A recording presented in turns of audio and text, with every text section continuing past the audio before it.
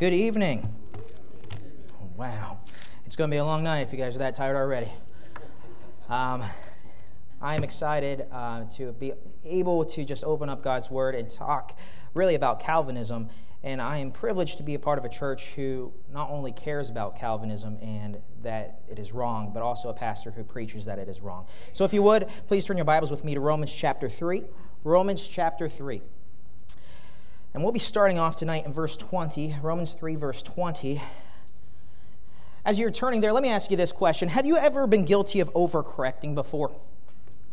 Overcorrecting. So let me give you an example. Maybe you're driving and you see a turn coming up, and there's a car here in the turning lane, there's a pole, there's a sidewalk, and you begin to go towards the turn. Well, out of your peripheral, you'll see somebody coming towards you, or maybe somebody just yells in the car. I don't know. Crazy things happen while you're driving. And so you freak out and you maybe overcorrect and you hit a car or a person or a pole, whatever the case may be, you overcorrect it. Or that happens sometimes when cooking. I'm not the greatest, cook. I guess that's the word, cook. I'm not the best cook. My wife's pretty good. My wife's also very good at baking. I'm not good at that either. In fact, I've overcorrected one time. I went to cooking class at PCC, home ec. I did that because I thought, you know what, I'm getting married. Might as well learn how to bake, right? So I go into class, and I wasn't paying attention at all, and this is my fault. And I think that's what happened. I missed the lecture about baking soda and measurements. So we have to make a cake from scratch. And so I'm looking at it, and I put some baking soda in there, and I'm like, okay, that looks right. I'm like, I don't know if that's it. So I get another scoop, put it in there again.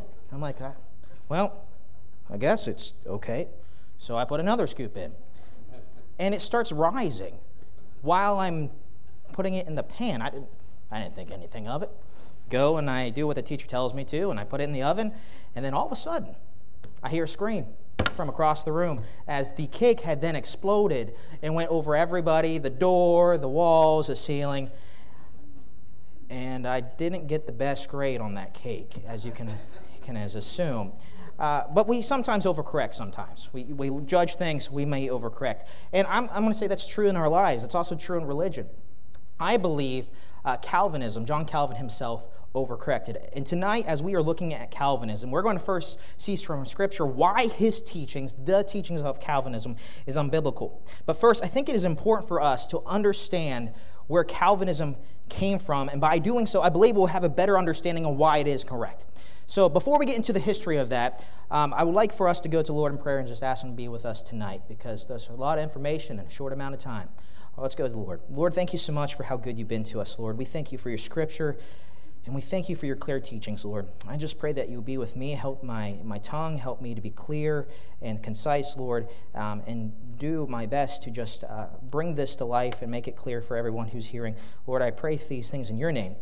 Amen. So if you're going to take notes, and I encourage you to do so, we'll go to the next slide, which is the history of Calvinism. That's going to be our first point tonight. I want you to think back with me what it would be like to live during the time right before the Reformation. Now, this is a very, very dark time for the church. From about 400 AD until now, the 16th century, the Roman Catholic Church has been in control. The Pope, in many cases, taught his own deity and that he had the right to rule over everything. In many cases, the Pope was the actual final authority on faith and practice, even that over the Scripture and some cases over God.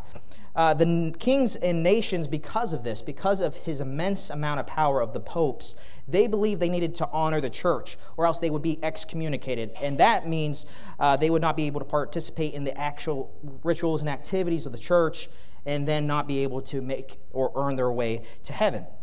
This power that the church had brought a lot of corruption. But around 1516 AD, there were a group of men who were really searching the Scriptures, and it became apparent to them as they're reading the Scriptures that this is not what the Bible is teaching. One of these men was named John Calvin of France. Now, John went to school to be a lawyer, where he quickly heard a lesson of the importance of learning Latin, Greek, and Hebrew, and so he did that. And as he is now reading God's Word, he looks at the Catholic Church, he looks at today's society, and he sees no mention in the Bible of a mediator on earth between God and man besides that of Jesus Christ. And so that bothers him. He also saw no mention of this thing called penance or a work-based salvation. But what he did see bothered him. He saw clergymen who were committing fornication with women from their church and calling it a work of God. He saw men who were also clergymen taking the tithes and offerings from their people and using it for their own riotous living. He saw men who devoted themselves to studying the Scriptures begin to not even understand nor can even read the Latin, Greek, and the Hebrew. And so they were just making up stuff. And he saw these things, and he was bothered. And really, the Reformation, the change of the time began for him. So he moved to a place called Basel, where he wasn't welcome. Then he moved to Geneva. Begins to write his own translation into the German language. And as he begins to study God's Word, he begins to determine from Scripture that man did not need to work to have a relationship with God, but that salvation was obtained through grace, by grace through faith alone. And that was actually a motto that they had, faith alone. Man could not receive glory, right? Glory belonged to God only. And the Pope certainly did not receive the glory. And it should only belong to God. So now you understand, right, the background. You understand where he's coming from. But I also want you to understand what he's dealing with. Watch as his philosophy is brought into its logical conclusion, and this is the foundation that everything else that Calvinism hangs on. John Calvin believed that faith was a work. Calvin believed that faith was a work. Now, he believed, I would say, he overcorrected. Everything that the Roman Catholic Church was bad, works, terrible, stay away from works, right? It's all through God. He's His sovereignty. He's all-powerful. He's almighty. And so everything that the Roman Catholic Church, he wanted to stay away from. And he wanted to give all of that glory to God, and that affected his ideology and his philosophy. And we are going to look right now through Scripture how that philosophy is wrong and why the Bible doesn't say that. So if you're taking notes, on the next slide, point number 2, faith is not a work. Faith is not a work. Look with me now in Romans chapter 3, verse 20.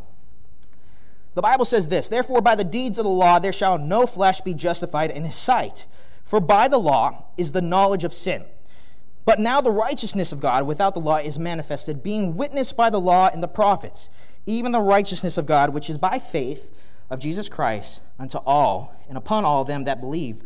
For there is no difference." We're going to jump into this passage and we are going to dissect it verse by verse because I believe God in His foreknowledge knew what we were going to be dealing with today. And so He makes it very clear for us that faith and works are separate.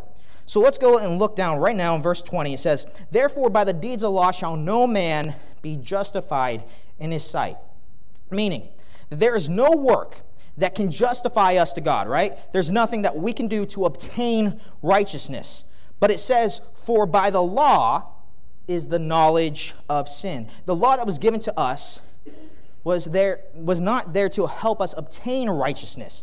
But the law that was given to us was there to help us realize that we could never obtain righteousness by ourselves. Verse 21, "But now the righteousness of God is manifested, being witnessed by the law and the prophets." We know, right? There's nothing that we can do to obtain that righteousness. And we see this in the law and the prophets. How many times do we see from God's word men who had the law who aren't able to keep it? And then the greatest commandment was this: "Thou shalt love the Lord thy God with all their heart, soul, mind, and strength," right? Okay? So they had the law and the prophets, but yet David continued to mess up time and time again, but yet he loved the Lord. Do you see what it's saying here? But yet he loved the Lord. Verse 22. "Even the righteousness of God, which is by faith of Jesus Christ unto all them that believe. For there is no difference." See, the righteousness that we receive, we know this. This is elementary stuff. This is something we've learned in Sunday school, in junior church. Faith is where we get that righteousness. It's from Jesus Christ and not by the works of the law. God here is making a clear difference. He's saying faith is not synonymous with works. But he continues. If that wasn't clear enough for you, he says, I'm going to nail it in your heads. Verse 27, where is boasting then? Right? Where is the glory that we can receive? Where is boasting? How can we boast before God? It is excluded. Man cannot boast because our faith doesn't allow for us to boast. We can do nothing. It's not a work, so we cannot boast because of it. Because faith is not a work, we cannot earn that salvation. So where's boasting then? It's excluded by the law, by or of works? Nay, but by the law of faith. The law doesn't justify us. Works don't justify us. But faith in the object of our faith, Jesus Christ, is what justifies us to God. Verse 28, therefore, we conclude that a man is justified by faith without the deeds of the law. The conclusion is simple, all right? He boils it down to this. Everything that God is trying to teach his people is summed up right here. Man cannot be justified by works or the deeds of law, only by faith. The reason is this, because faith is not a work. And remember, lest any man should boast. Do you think you have it? Okay? Do you think that God nailed it down enough? He doesn't stop there, all right? He goes on and goes on. So in actually Romans chapter 4, verse 2, he makes it even clearer to us. The Bible says in Romans 4:2, for if Abraham were justified by works, he hath wherefore to glory, but not before God. Abraham, the father of many nations, the nation of Israel, the person that everyone looked up to. If anyone had a reason to be justified by works, it would be him, but not before God. Verse 3, for what saith Scripture? Abraham believed God, and it was counted unto him for righteousness. The only righteousness that Abraham received was not of himself, not by the works, not by the deeds of his own self, because those works were as filthy rags, they're worthless. His righteousness comes because of the faith of the object of his faith, and that's in Jesus Christ or in God. We can go on and on and on, verse after verse, where we see the difference, the clear difference between works and faith. We have no merit in our salvation. We have no room to boast. We have no justification. And the Bible says in Ephesians 2:8-9, for by grace are you saved through faith, and that not of yourselves. It is a gift of God, not of works, lest any man should boast. See, Scripture is not meant to be confusing, because God is not the author of confusion. Scripture is not meant to have a hidden meaning, because it is not of any private interpretation. But I want you to see firsthand how we understand this fundamental truth. Faith is not of works. And honestly, if some Calvinists would agree with what we just said there. But as they follow their logical progression, they have a switch on us. And they misinterpret this foundational truth. And that's where we're going to see our third point for tonight, the switcheroo. How to spell that? I don't really know. Spell check didn't understand what switcheroo meant. The switcheroo, and then it's colon, monergism versus synergism. If you don't know what that means, it's okay. We'll get through it. Monergism versus synergism. Okay, so if you could go to our next slide, monergism versus synergism. I think it's important for us to see what actual Calvinists say about these things. Okay, I don't want you to just take my word that this is what Calvinists are saying. I want you to see from Calvinists that this is what they're saying. And so we are going to actually see what a Calvinist has said as the definitions of monergism versus synergism. So if you would go to the next slide, we're going to look at R.C. Sproul. And he's beginning to explain the difference between monergism and synergism. Can anybody read that fine print? That's fine. All right, the doctrine of justification, this is what he's saying, by faith alone, was debated during the Reformation on a deeper level of monergistic regeneration. This technical term must be explained. Monergism is derived from a combination of a prefix and a root. All right, that's a lot of information. I'm going to go down to the last point because that's where the good stuff is. Monergism is something that operates by itself or works alone as the sole active party. Monergism is the opposite of synergism. Synergism shares a common root with monergism, but it has a different prefix. The prefix syn comes from the Greek word, which means with. Synergism is a cooperative venture, a working together of two parts or more parties. Okay, a lot of information, a lot of stuff. What does that say? Simply, monergism means that one person is doing all the work. Okay, so if you have Two people in a boat. All right? Somebody's sipping some Coke. The other person is rowing. That's monergism. That's what that means. If you have synergism, is the opposite of that. That means two or more people are working together to get something done. So, for instance, you have two people in a boat. They're both rowing. That's synergism. When it comes to salvation, we would actually consider ourselves as monergists. Okay? That's because we believe that Jesus Christ did all the work. Right? We believe that Jesus Christ, on his finished work of salvation, dying on the cross for our sins, it was all him, not of us. So we would be monergists.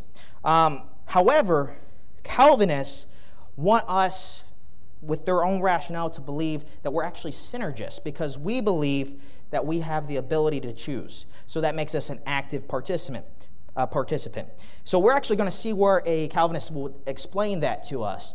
In our second clip, then the next slide here, we're going to see James White, popular Calvinist, has a lot of debates, several podcasts, and he's actually going to explain to us why we are synergists. Okay?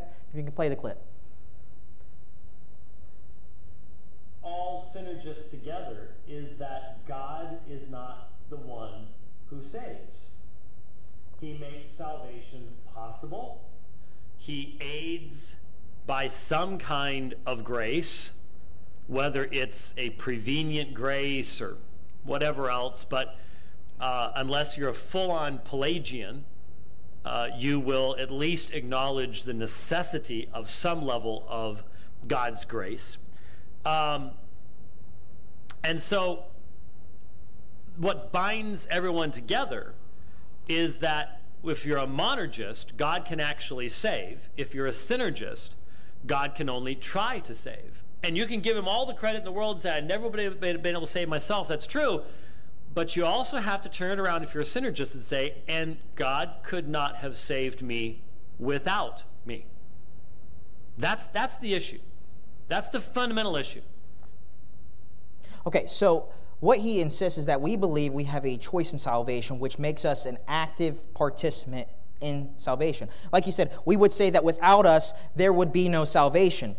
However, I would argue that without us, there would be no reason for salvation.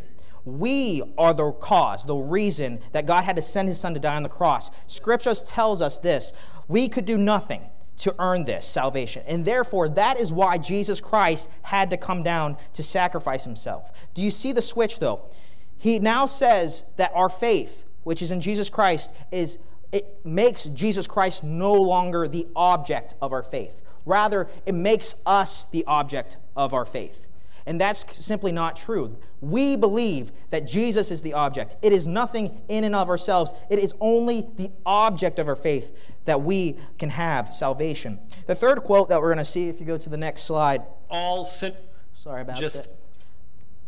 You'll have to, yeah, you're good. Okay, the third quote is from actually R.C. Sproul Jr., and he says, regeneration is the cause of faith, not faith the cause of regeneration. So what they believe is that we cannot obtain or even understand faith.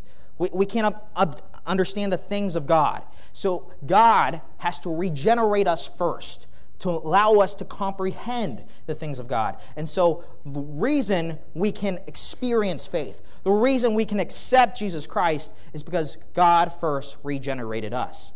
The next quote is from John Piper. Now, this guy is a very popular preacher and an author. He writes plenty of books. In fact, he swayed several people to this movement. And he says this: we do not cause our new birth by an act of faith. Just the reverse. The cry of faith is the first sound that a newborn babe in Christ makes. Regeneration, as we sometimes call it, is all of God. We do not get God to do this by trusting Christ. We trust Christ because he has done it to us already.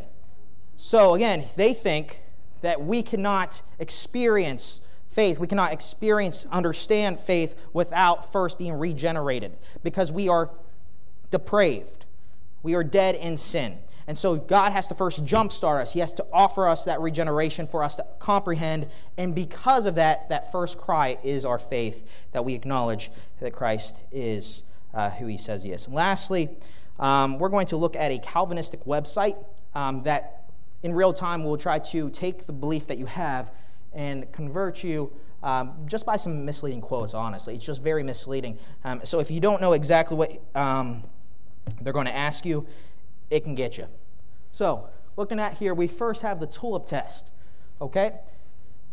So we're going to work through this together. It's the TULIP test. This is from proofthатgodexists.org, and they have a number of question and answer things, some good, some bad. I would recommend not going there, but this is just what it is. So the TULIP test, the first question is, the Word of God. Is the Word of God your ultimate authority? We would say yes, okay. The Word of God is our ultimate authority. Any doctrine which denies Jesus Christ, the glory he is due, is wicked, right? That's what the Old Testament talks about, blasphemy. New Testament talks about blasphemy. Anything that takes away from the glory of God would be wicked, correct? Okay, so we would agree with that. How much glory does Jesus get for our salvation? Well, we know this, that it was nothing that we could do. It was what Jesus did on the cross. So really, God gets all the glory, right? Jesus gets all the glory for our salvation. Is that right? All the glory? All right, all the glory.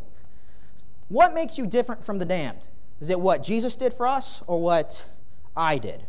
Well, it's obviously what Jesus did. He's the one that did all the work. He's the one that made the way of salvation. Okay, so what Jesus did.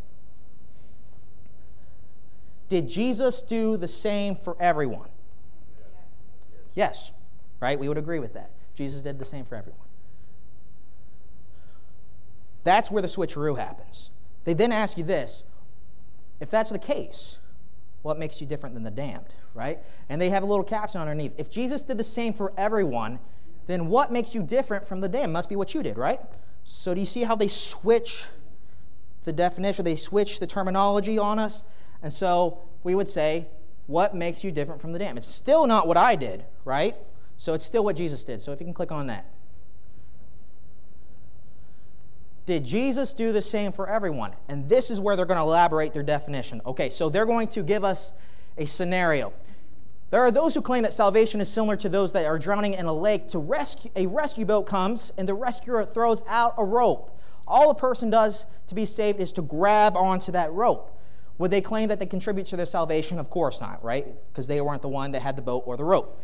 The second paragraph. Here's the problem with that scenario. Imagine the person drowning in a lake beside their friend who is also drowning in the lake. Now the rescuer comes, throws out two ropes, has a boat, throws out two ropes. One grabs it, one doesn't, right? The difference between the one who is saved is the one who drowns is that the scenario is that it is 100% of the person drowning and none of the rescuer. So they're saying because one is accepted and one doesn't, it now makes you an active participant. It's because you grabbed onto the rope.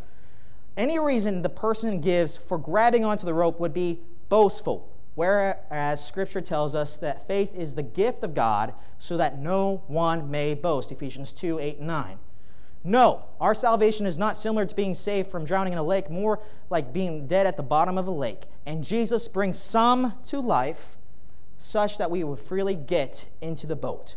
So you see where the switcheroo is? So the only way for us to be able to get through this is, did Jesus do the same for everyone?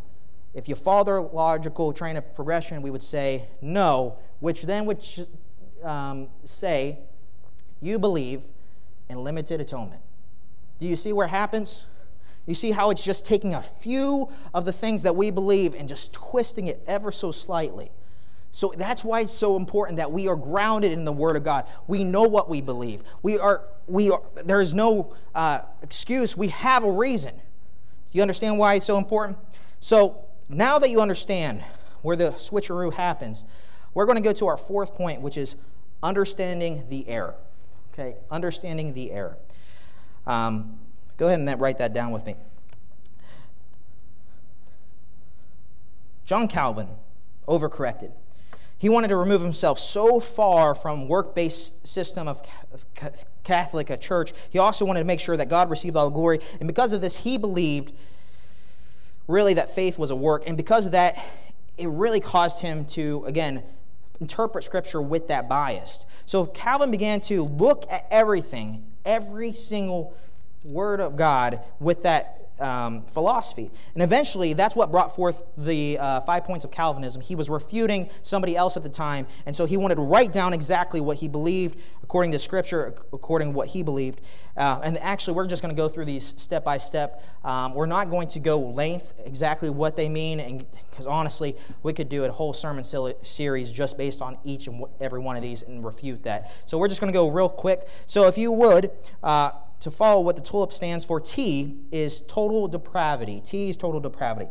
If faith is a work, then how can man receive salvation of Jesus Christ? So follow the logical progression. If faith is a work, how can man receive salvation from Jesus Christ? Well, the answer is he couldn't. Man is totally deprived. He believes that man is so totally dead and unable to acknowledge the fact that God even exists. However, that's not what the Bible teaches.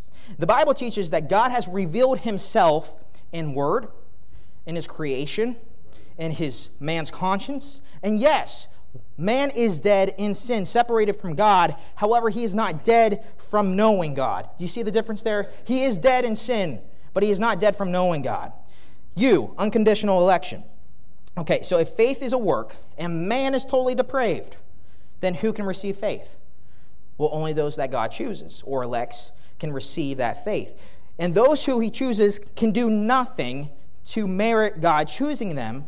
All right, so God chooses them, but there's no system, there's no rhyme or reason, because if there was, it would be a reason for that person to boast or give glory to them. It is unconditional. That's what it means by unconditional election. There is no rhyme or reason to accept. The only reason is to bring glory to God.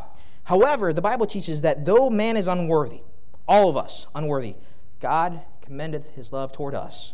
And while we were yet sinners, Christ died for us. We would agree that man has nothing in and of himself to make himself valuable. But the value that we do have, because we do have value, it's from God.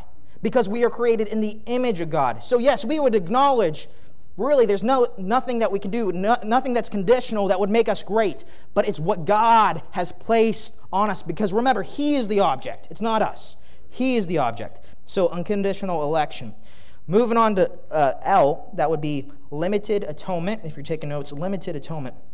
So if faith is a work, man is totally depraved, and God's election is unconditional, who did Christ die for? According to Calvin, Jesus did not die for everyone, only of the elect. Because if Jesus died for you, and God is sovereign, and God is all-powerful, how can man resist God's saving power? You see the logic? Do you see where it's going? They would take verses like John 3:16 and place limits on the terms. Then when it says, for God so loved the world, they would justify that and say, well, it's not the world or the whole world, it's the people groups of the world, or just, categories. This nation, this people group. And so he did die for the world, but not like everyone that ever existed. And the verse that he used to support this was 1 Timothy chapter 2, verse 1 and 2. And we're just going to refute that real quick before we move on. 2 Timothy 2, 1 and 2 says, I exhort, therefore, first of all, supplications, prayer, intercessions, and giving thanks be made for all men, for kings, and for all that are in authority, that they may lead a quiet and peaceful life in all goodness, godliness, and honesty. So what they're saying is God was, in Scripture, giving caveats, distinctions under what he meant for all men. But if you read that in a plain interpretation and also look at the languages of what it's actually saying, he's making, not saying that you shouldn't pray for all men. He's giving addition. He's not making distinctions. He's giving, hey, you need to pray for all men, also for kings, and for all that are in authority over you. He's not saying just pray for kings and pray for those in authority. He's saying you need to pray for everyone, including those people. So it's not separating it. It's not making it lower. It's actually adding more to it. And so it's just a wrong interpretation of that verse. So again, they would take verses and they would add extra meanings or definitions to that. I is irresistible grace. So if faith is not a work, or is a work, man is depraved, election is unconditional, and the atonement Jesus offers is limited, how can grace work? How does that work? Well, we say that Calvinists believe that God saved some and condemned others, and that's because we honestly just take their logic to the progression that it has. However, Calvinists will claim that they believe that God gives grace as a gift because grace given is what you can receive faith in. So Calvinists interpret grace, that regeneration, as a gift from God. Okay, because God is God, and God is all-powerful, and God is all-sovereign, man cannot resist the salvation that he offers. A man who being dead, totally depraved, could not be regenerated without, in this logic, with the irresistible grace. They will use verses like Ephesians 2, 8, and 9. If you want to turn there with me, Ephesians 2, 8, and 9. Yeah, we got time. Ephesians 2, 8, and 9. It says this, "For by grace are ye saved through faith, and that not of yourselves, it is a gift of God, not of works, lest any man should boast." Okay, so this is what they would use to justify their thinking. They believe that grace is the gift that God received, which enables our saving or salvation. But if you look at the original languages, and I don't like to usually bring this up, but in order to make this point, you'd have to. The word for grace is actually feminine, and the word for gift is neuter, meaning that God, the gift, is not associated with the word grace. Rather, the word that's associated with that is salvation. It's explaining that salvation that God offers us is the gift. Okay, so that's what we believe. Salvation from God, the thing that he has done for us, dying on the cross for our sins, being raised again the third day, that is the gift that we can receive. Okay, it's not grace. Does that make sense to you guys? Okay, so that's irresistible grace. And P is perseverance of the saints. So, if faith is a work, man is depraved, election is unconditional, atonement is limited, and God's grace is irresistible, what does that mean for the Christian? So, if you're elect, and you cannot resist God because he is all-powerful, and you resisting him would limit his glory, because of this, if you are truly one of the elect, you will persevere in the faith, meaning you will not fail in the flesh or backslide, because then you would grieve the Holy Spirit. Because God is in you, you cannot resist the Spirit moving in you. Now, you may mess up, but you will not become a carnal Christian. However, we can see throughout all Scripture, all right, where Christians fall and where Christians become carnal. An example of this is the Christian who committed acts with his mother-in-law in the book of Corinthians. And that is why I believe Jesus taught us the model prayer, because he said, lead us not into temptation, but deliver us from evil. Because he realized, hey, you are born, you have a new body, but you still have that sinful flesh, right? You're still in that carnal body. And so you are going to struggle. And that's why we have the epistles. That's where you see, where even in the book of Corinthians, where he's talking about the people who were who were dead, because God had to take them up early because they were not doing the Lord's Supper correctly. Well, yes, you were doing wrong. You weren't walking in the Spirit. And so you see the difference. Now, we all would agree, Calvinists and us alike would agree with this. You can't lose your salvation, but they would believe that you would be, if you truly elect, you would persevere until the very end. So, John Calvin, just to conclude this, he overcorrected. And because of this, he has led, for centuries now, many people astray with his philosophies. However, I want to warn you of the dangers of following men's ideologies. You will see right now this movement with many books coming out, many contemporary Christian artists, Sovereign Grace for one of them, within the music that they are singing are talking about this irresistible grace. All right, and songs like that. And if you, I don't recommend listening to the words, but if you listen to the words, you would hear exactly what they're preaching and they're trying to teach and how they're trying to indoctrinate your thinking. However, I want to say this. Calvinism is a progression of thought which is based on one assertion. And the assertion is this: faith is a work. And because of this belief, honestly, it would destroy many illustrations of God himself, such as the bride and the groom, okay? God is the groom coming for his bride, and he offered himself to the bride. And the bride is preparing herself, and now he's coming again. That would destroy that illustration. Also, Calvinism claims that God cannot be resisted, but you have to think about this. Do you not remember the accounts of the fallen angels, right? Lucifer tried to have a coup in heaven, but yet he resisted God and took a third of the angels with him. But yet, if God's so sovereign, how could that happen? Let me say this. God cannot be put in a box. God is not willing that any should perish, because God is God. He can do whatever he wants with his creation. He can do whatever he wants with himself, and that includes limiting himself. It is said that what God did and what he died on the cross, is that not what he did? God himself limited himself. He made himself of no reputation and humbled himself, even to the death of the cross. God can also, if that's true, can also allow his creation to have free will and choose whether or not to accept this free gift of salvation. Because honestly, would it be a gift if we could refuse it? Would it be grace if we deserved it? Do you get what I'm saying? Follow the logic here.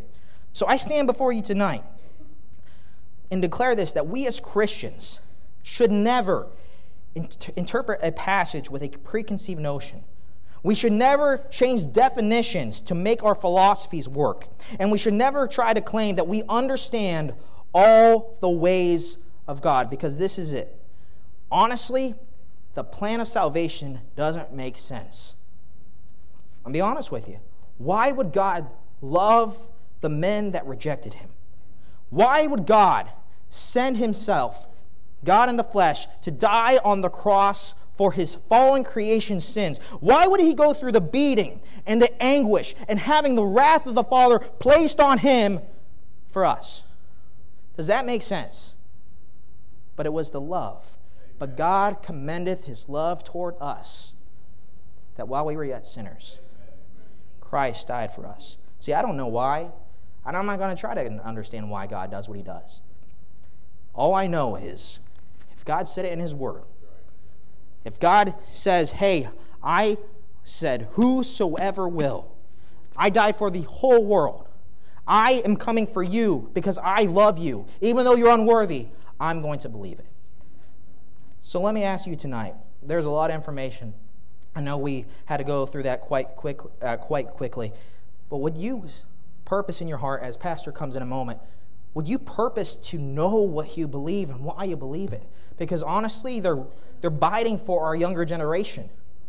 They're going to try to get you while you're young, because honestly, it is a confusing thing. Did you not see all the confusion in that? Do you see the switcheroos? Because if you're not grounded, it is easy for us to get swayed.